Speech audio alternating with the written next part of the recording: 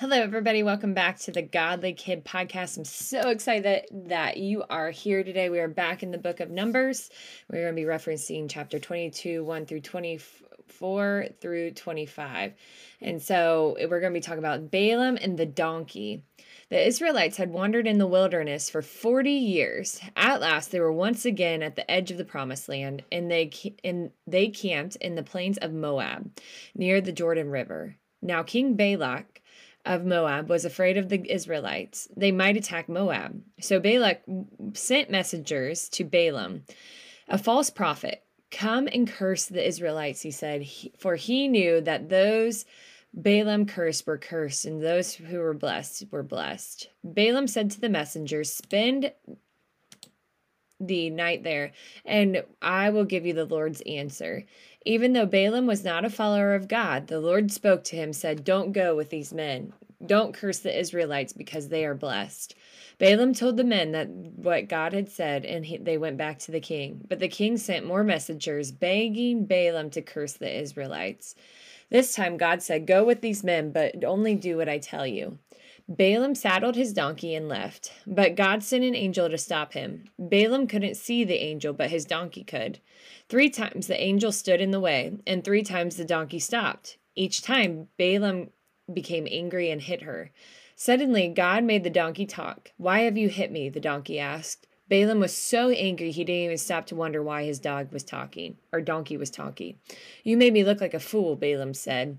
Then God let Balaam see the angel. I have sinned, Balaam cried. I'll go back if you want me to.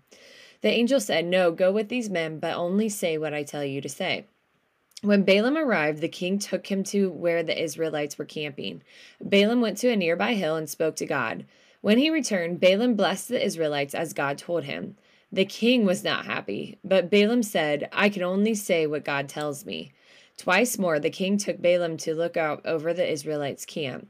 And twice more, Balaam blessed them. Enough, said the king. Go home. But Balaam had one more message. A star will come from Jacob, and a scepter will arise from Israel. He was speaking about Jesus, who would one day come and defeat Israel's enemies. Then Balaam went home. So let's look at our Christ connection here. 1,400 years after Balaam announced Jesus' birth, wise men followed a star to a place where Jesus was born. The wise men worshiped Jesus as king, as we read in Matthew 2:2. Our big picture question of today was, who protected God's people? The answer is God protected his people from their enemies. God loves us so much more than we can even fathom. And I pray that you just hold him in your heart and know this truth, because without God, we are nothing. And he is our ultimate protector and our ultimate life giver. And so, kids, I hope you get a lot of good nuggets from today. And I pray that you just feel blessed today. And if you are wanting to take your Bible study to a new level, go to Amazon or our Etsy shop and get yourself a Raising Unashamed Kids Discipleship Notebook. So we love you guys, and God bless.